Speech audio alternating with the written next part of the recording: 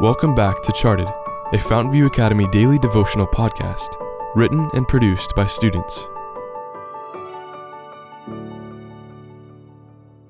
Episode 292, written by Marissa Heidinger.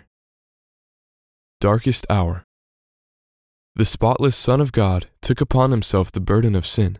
He who had been one with God felt in his soul the awful separation that sin makes between God and man. Steps to Christ, page 13. It was mid-afternoon. The jeering crowd gathered on the hill continued to shout scornful insults at the man upon the cross. As the final hours of his life on earth slowly dragged by, Satan's army waged war against him. Ruthlessly, they bombarded him with temptations of discouragement and doubt.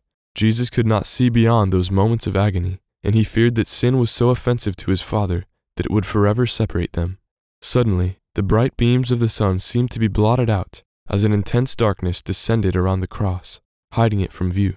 In that dark shadow, the presence of the Father was veiled as he came to be with his Son.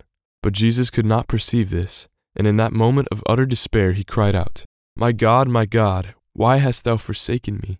In the moment when Christ's suffering and agony was at its worst, he could not sense the comforting companionship of his Father. When darkness surrounded him and every light was blotted out, the Father was nearest to his Son. Though Jesus could neither see nor feel it, he understood and trusted the character of his Father, and by faith he was victorious. Often, in our darkest hours of temptation and trial, we cannot feel the presence of God, but just as he was at the cross, it is then that our Father may be closest to us, and by faith we also can be victorious.